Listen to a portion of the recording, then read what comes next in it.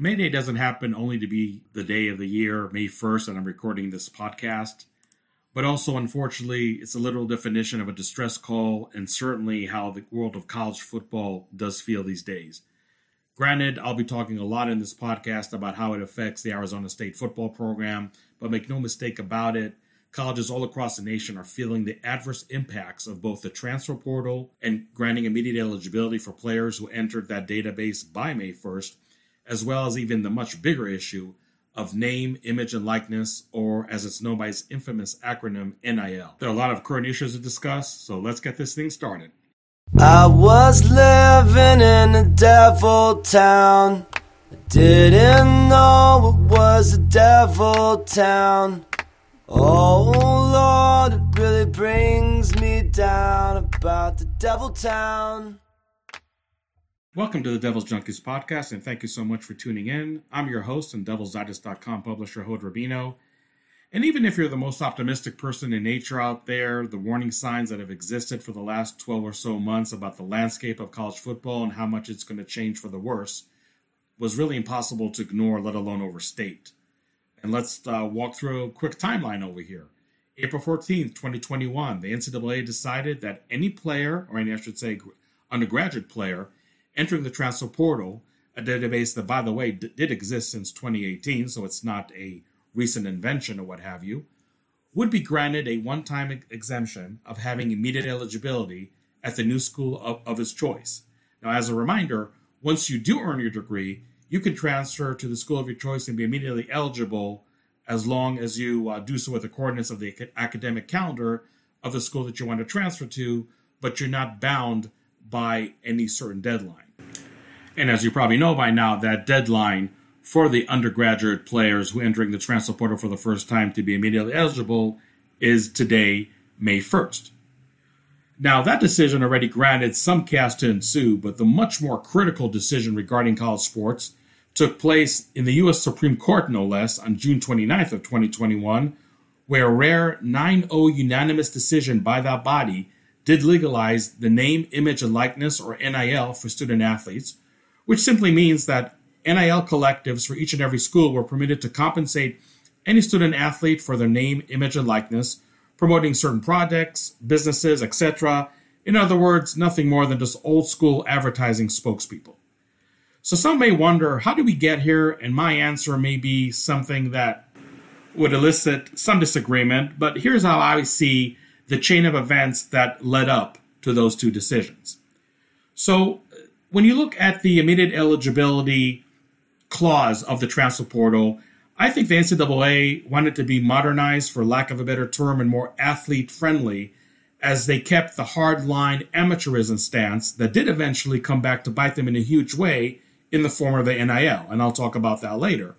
But when you look at the immediate eligibility transfer rule for undergraduate student athletes, there's no doubt that, at least in my mind, when college football in specific, and maybe to a lesser extent college basketball, has seen the movement of head coaches and assistant coaches not staying in one school too long, regardless of their contract length, regardless of their buyouts, as they're just able to one day just pick up and leave immediately and work for another school, in most cases earning a pay raise in the process, that the student athletes should not be penalized for that, and really in turn should be able to do the same exact thing, minus the compensation part, at least initially until NIL came into existence.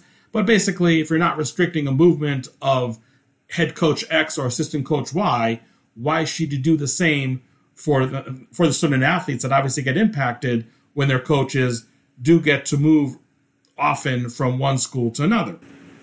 So maybe one could call this leveling the playing field, but again, the freedom that coaches, assistant coaches have to move from one school to another, basically at the drop of a pin, and work at that school just a week or two later like nothing happened. I think the immediate eligibility rule, albeit a one-time exemption, was a move to maybe counter that trend of coaches hopping from one job to another. And as mentioned, you do have the stipulation that if you are transferring a second time before earning your degree, that you do have to revert to the old school model of sitting out a year unless you're granted a waiver by the NCAA. But truth be told, that the NCAA has been, for the most part, giving out those waivers really freely. So I don't know if there's really that much of a deterrent for a player to think long and hard before they want to transfer for a second time before earning the degree, knowing that maybe at worst there's a 50-50 chance that they'll still be immediately eligible. So transfers by and large are done when the student athlete is seeking greener pastures, and that color green is a pun intended, which was further enhanced by student athletes being able to be compensated for their name, image, and likeness. And needless to say, that has quickly become a complete bidding war ever since last summer between the current school of a student athlete and the schools that are seeking out that student athlete to join their ranks. So yes, in theory, an athlete cannot be contacted by another school before they officially enter the transfer portal, but it's quite evident that there are more than enough third parties and intermediaries and people that have enough of a plausible deniability on their side to start the process days, if not weeks, before a student officially enters the transfer portal. So if you thought that tampering is something that college sports was immune from, especially compared to professional sports, think again. Now, you have that aforementioned transfer portal rules going hand in hand with the NIL rules, and it's impossible to overstate how devastating this has been for college sports, and more importantly, how much more clearly defined is the line between the have and have-nots in college sports. Now, these rules did have some effect in 2021 calendar year, but just because they were really novel at the time, and in some respects, maybe the gloom and doom predictions that were stated back then last summer were more applicable for the 2022 calendar year, and that's exactly what has happened. And you can look no further than the last couple weeks of April to see where the vast majority of teams concluded their spring practices, and that May 1st deadline that I mentioned was fast approaching, and schools were compelled to go full-blown tampering and seeking out the players that did have the NIL leverage that were seriously considering transferring out simply to pad their bank accounts like never before. Now I want to make it perfectly clear that, first of all, not each and every student athlete in the portal was doing so for NIL reasons, and I'll discuss that a little later in the podcast. But generally speaking, just like you can't blame any professional out there in the business world moving from one job to another due to financial gain, I cannot criticize a student athlete for doing the same, especially when you have cases at Arizona State, and elsewhere for that matter, of student athletes who definitely do not come from advantageous financial situations, and they come from families that definitely could use a new income stream for their financial survival. Now, if you listen to me talk about this topic before, I know this might sound very repetitive, but I truly believe that if revenue sports student athletes, just like football, years and years ago, would receive a higher stipend than student athletes of non-revenue sports, then the landscape that was so ripe for the NIL to take place may have not existed, because you don't have the NCAA being greedy, being out of touch, however you want to phrase it, and thinking that a stipend of a college football player should be the same amount as a stipend for a women's tennis or women's volleyball player, because after all, those women's sports, more times than not, are definitely financially supported by the football student athletes. Now, one thing I do want to make clear, I am definitely not a sexist or discriminating person by any means, but at the same time, you do have economic realities that, just like they exist out there in the business world, should also exist in college sports. So I'm a proponent of Title IX that established the fact that there should not be discrepancy between the number of female scholarship student athletes and male scholarship student athletes. I am 100% okay with that legislation not changing when you just talk about the mere number of scholarships. Nonetheless, ultimately, there has to be some common sense that has to kick in when it comes to the financial aspects of that Title IX. And if some way, somehow, a women's sports did actually become a revenue sport, then absolutely that stipend of that sport should equal that of football, and at the very least be more of a stipend compared to other women's sports that are not considered revenue sports. So, for example, if you take University of Connecticut, this is obviously a program that has a women's basketball team that is well endowed, that brings in millions, if not tens of millions, every year. I have no problem of the stipends of those women basketball players in UConn being the same as the football program in UConn. And I'm assuming the football program in UConn is not really siphoning funds off of the women's basketball program and are able to generate their own revenue. So the NCAA ultimately decided to die on that hill called amateurism, which is very ironic because it's also the same institution that did implement the immediate eligibility element of the transfer portal, showing, at least on the surface, that they are willing to keep with the times and be more student-athlete friendly. But the NIL creation is a blatant and really devastating example of how the NCAA's insistence on being old-fashioned has greatly hurt the college of sports, maybe to the point of no return. So it's important to bring up the background of those two aspects before I specifically talk about Arizona State, its football program, which unfortunately has much bigger fish to fry down the road as it is, and examine how the transfer portal and the immediate eligibility element of it, as well as NIL, have, at least on the surface, devastated the football program right here, right now. So when it comes to players from the ASU football program that entered the transfer portal, you definitely have to make the distinction between the players that were starters over here that do have what I like to call the NIL leverage, okay? So when you look at a player like Eric Gentry, who within a week from entering the transfer portal has signed with USC, you know that there's a pretty fat NIL agreement that goes with it. You take defensive tackle Jermaine Lole, who entered the transfer portal just last night, and he's someone that also can command a very nice NIL deal, even though he did not play all of last year due to tricep surgery, but nonetheless is somebody who has a proven body of work and enough built-up cachet that even though he did not play all of last year, is still a very sought-out commodity. And look, I don't blame somebody like Lole or Gentry entering the transfer portal if it is merely just to better their financial situation. I don't even blame other players that might claim to the media that the decision has nothing to do with NIL when those same exact players actually sought out better NIL deals months and months before they enter the transfer portal. And again, it all comes down to the leverage that you have. And if you're a proven player at ASU, if you're somebody who led ASU in some categories, or just has a body of work that is attractive to other programs out there, there has to be an NIL incentive over and above maybe some other reasons why you do choose to leave Arizona State.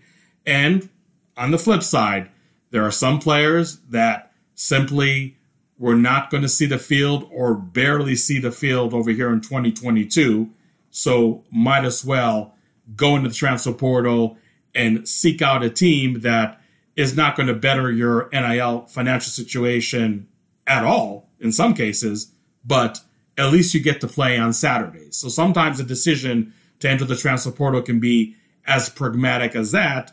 And in some situations, like I said, money does speak like many aspects in our lives. And that's an undeniable fact, even by the folks who try to deny that same exact issue. Because as the old saying goes, when people tell you it's not about the money, you can bet your bottom dollar that it's all about the money. But let's move on. So when it does come to the influx of the players in the transfer portal, I know the immediate question that a lot of ASU fans are thinking is that the NCAA investigation into the alleged recruiting violations by Arizona State, an investigation that dating back to last summer has caused 4 assistant coaches to either resign or be fired. And you have a 5th assistant coach, Antonio Pierce, that did leave for the NFL, not only because he was sought after at that level and probably getting a pay raise out of this as well, but also somebody that did not want to stick around if he had better options to see what the future does hold in Tempe. So I think it would be foolish to say that the NCAA investigation had no bearing whatsoever on any of the players that entered the portal from Arizona State. Maybe it affected some compared to other players. I'm sure when it comes to the negative recruiting element of the tampering, that NCAA investigation was coming up early and often by the schools who were pursuing the ASU players who were thinking about entering the portal, or maybe even compelled to enter the portal, not only because of the NIL aspect, but also because of the NCAA investigation. That is definitely an element that should not be ignored in this slew of players that did enter the transfer portal. But again, I feel that each and every player should be judged by their own merits, if you will, as to why they entered the transfer portal. And again, if player X or player Y was slated to be a starter in 2022 for the Sun Devils, then NIL definitely played a huge factor at the very least, if not being really the sole responsible factor for them entering the NIL. If player was supposed to be a reserve, was having very dim chances of seeing the field in 2022, then NIL played very little, if any, reason in them entering the portal. It's anyone's guess how ASU is going to be able to really replenish all those losses effectively by going into the portal and getting players that, if not, are going to be an apples-to-apples replacement in terms of caliber, maybe minimize the drop-off. And time will tell if that will or will not happen. But I know that a lot of ASU fans have been lamenting for weeks now, what does this mean for Herm Edwards, ASU's head football coach? What does this mean for Ray Anderson, the athletic director?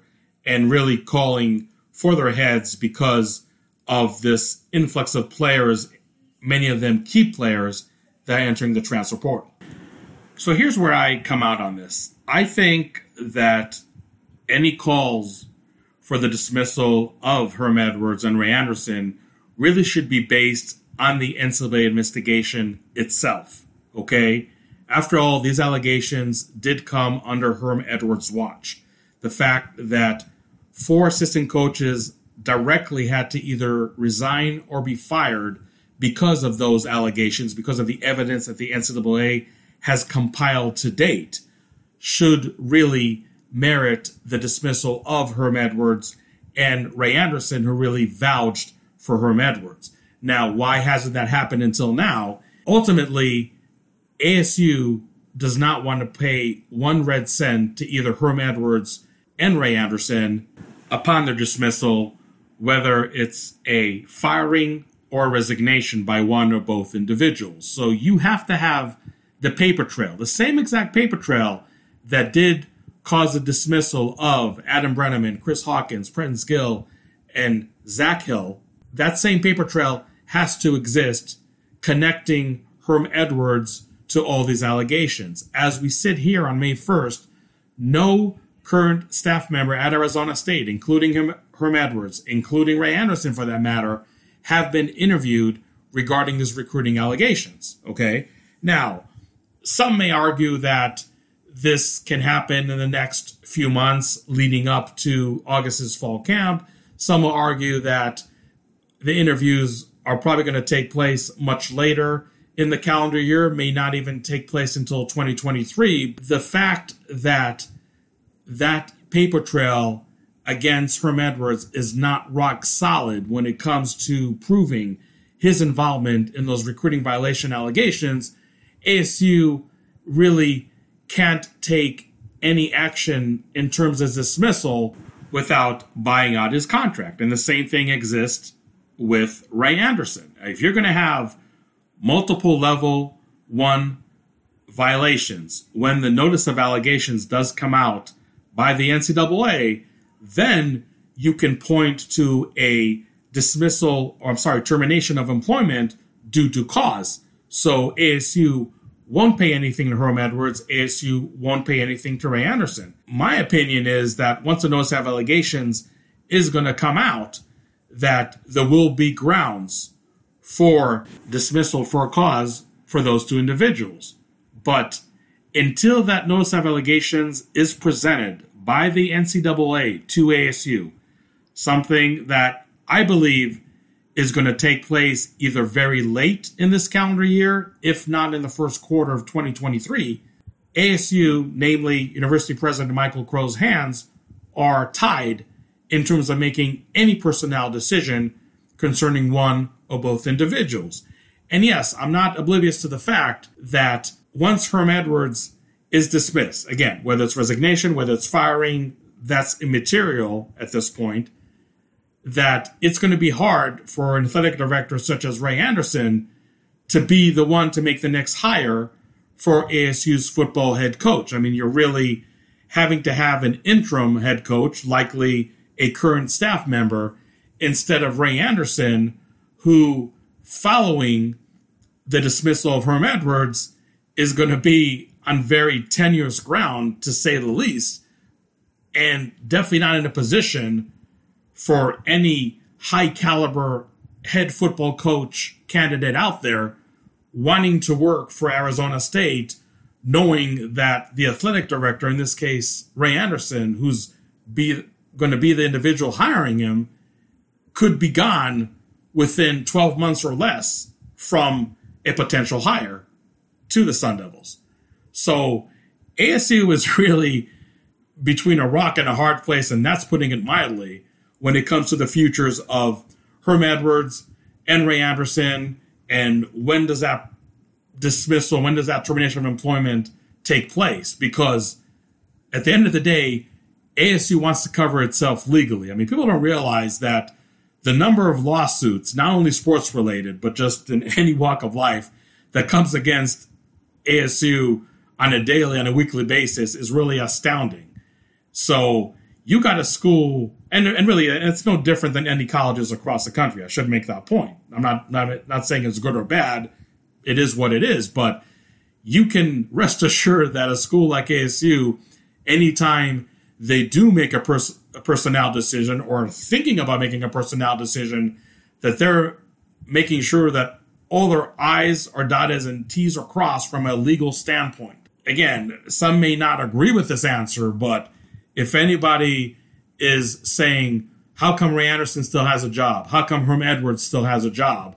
Well, first of all, if you are basing that question on NIL, on the transfer portal and the number of key players that ASU lost, then I'm telling you that you need to look way back to last summer when the news about the NCAA investigation into ASU, into alleged recruiting violations, took place. And to me, if you're going to dismiss those two individuals, that should be the reason. What happens with the NIL, what happens with the transfer portal, to me, that is much lesser of an aspect in determining if one of those two individuals still have a job. Now, another reason I'm stating this is that the university administration, Michael Crow, the university president, rather than Ray Anderson, the athletic department, were absolutely slow-moving on the NIL. They were absolutely reactive and not proactive to the landscape of college sports, college football in specific, and did not facilitate the creation of the NIL collective soon enough to perhaps prevent a Jaden Daniels or an Eric Gentry actually entering the portal, knowing that those are examples of two individuals that were about to get a sweeter NIL deal than they could ever get at ASU. But if you just look at the timeline here, okay, if ASU had an NIL collective established back in January, maybe even as late as February, okay, they can identify key players like Jaden Daniels, like Eric Gentry, like Ricky Parasol, like Jermaine Lole, that you could theorize would be poached at one point or another by another school due to an NIL deal. You can present an NIL deal that they may see as attractive, they may see as lucrative. And the key point is that any NIL collective deal that is signed with a player obviously has a clause in that contract that the player has to exhaust their eligibility with the school. So let's say if an NIL deal was signed with Eric Gentry saying that you can't transfer to another school and now strike an NIL deal with the school that you transfer to. You're either staying here at ASU for the duration of your college career with its exhausting eligibility or declaring early for the NFL draft. But if you, for example, Eric Gentry, is signing an NIL deal with ASU in February, okay, and, here comes end of April, after spring practice ends, and USC wants to sign you for an NIL deal, they're not going to be able to do that. You could transfer and play for USC, that's fine. The ASU NIL collective is the one that has your NIL rights. You cannot strike a new NIL deal with the school that you transfer to, whether it be USC or anywhere else in the country. So the bottom line here is that if you want to be mad at Ray Anderson, if you want to be mad at Herm Edwards, I think that the root of your anger towards those two individuals has to be rooted with what took place with the recruiting violation allegations. Again, I'm not saying that no of the 16 players that did put themselves in the transfer portal from ASU going back to the end of last season, that the NCAA investigation had no bearing on their decision. That would be, again, foolish to say. However, in many cases, like an Eric Gentry, like a Jaden Daniels, like a Jermaine Lole, there was a NIL incentive that has caused those players to enter the portal, and the school that they signed with ultimately presented them an NIL that was going to be better than anything they're going to get here at ASU. Now, I do applaud the NIL collective that has formed at ASU. And to be clear, there's one master NIL collective, and there might be also some smaller NIL collectives that may act independently, may be absorbed into the bigger NIL collective, and it's all said and done. But what I want to make clear is that, from what I know, I'm not putting the fault of the ASU boosters that are forming the NIL for acting late, because I think that at the end of the day, Michael Crow and the University administration should have been more reactive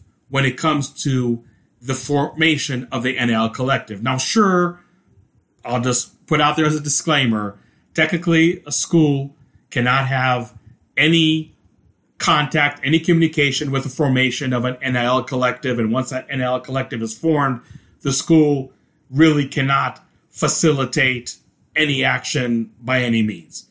That is an absolutely toothless law, okay? Because you can rest assured that in 95%, and that's a conservative number, of the NIL collectives that are out there, that the school administration, again, through back channels, through communication that always has a plausible deniability attached to it, are definitely communicating with those NIL collectives, basically saying, here's what we need with player X, here's what they need with recruit Y, that even hasn't signed with the school yet, but we want to go ahead and be proactive and get the deal going over here, so it would behoove that recruit to ultimately sign with our school. Those conversations are taking place on every day of the week, ending with a Y. And I'm sure they're going to take place here at ASU, which is perfectly okay, because at this point, you have to fight fire with fire. And you can rest assured that the collectives at USC and Oregon and all over the Pac-12 and all over Power 5 landscape are being conducted in that manner, where the schools and the NIL collectives, even though legally on paper cannot talk to each other, are absolutely communicating with each other. I think this ASU NIL collective will be successful in the long run, but needless to say that this NCAA investigation cloud that's hanging over the program might make the road much bumpier now, and a road that should in theory be smoothed out once ASU is past all the sanctions that the NCAA is going to levy on itself, once the program has a new athletic director or a new head football coach in place, that the NIL can be even more effective than it would be in its beginning stages later on this year. So there definitely are some challenges ahead, but it's good to see this collective coming to fruition very soon. I think this collective can still have maybe some impact on players that ASU wants to land out of the transfer portal. And ultimately, I think you really have to applaud the individuals that are really pouring in their time and their money into this collective when the program, as we mentioned, is really on tenuous ground right now. You really can't say the prospects of the 2022 season are any great right here, right now. Sure, I mean, maybe some key additions from the transfer portal can somewhat change that perception, but there's no doubt that ASU lost some major firepower when you have guys like Jaden Daniels, Ricky Paracel, Eric Gentry, potentially Jermaine Lole. As we know, there is a chance that he might actually stay at Arizona State. When you have players like that leave the program, you really have to make sure that you're able to replace a same level type of player from the portal. Easier said than done. ASU is obviously not the only school seeking diamonds in the portal, if you will. So in some respects, the jury still may be out as to how ASU can replenish that talent that left the program. But realistically speaking, it's hard to imagine that player for player in terms of impact players that left the program can be replaced with the same level of impact players coming into the program. So I hope this podcast has given some ASU fans a clearer picture of how the transfer portal and NIL has affected ASU specifically, how it really even came to fruition in the world of college sports. And I can't blame anybody for being pessimistic of the immediate future, not only of ASU football, but college football in general. And time will tell if that perception can somehow be more optimistic a few months from now, or maybe this time next year. One thing I can guarantee you that myself and my staff at Devil's Digest will bring you all the updates as it concerns the football team, both on and off the field. So if you haven't subscribed to my website, I would encourage you definitely to do so. We definitely go into much deeper discussions than I can in a 30-plus minute podcast. The website is devilsdigest.com. Would love to have you be part of the Devil's Huddle, our premium message board. And you can always follow me at Twitter at Devil's Digest. Thank you again so much for tuning in, and I hope you have a great week. I was living in a devil town. I didn't know it was a devil town. Oh Lord, it really brings me down about the devil town.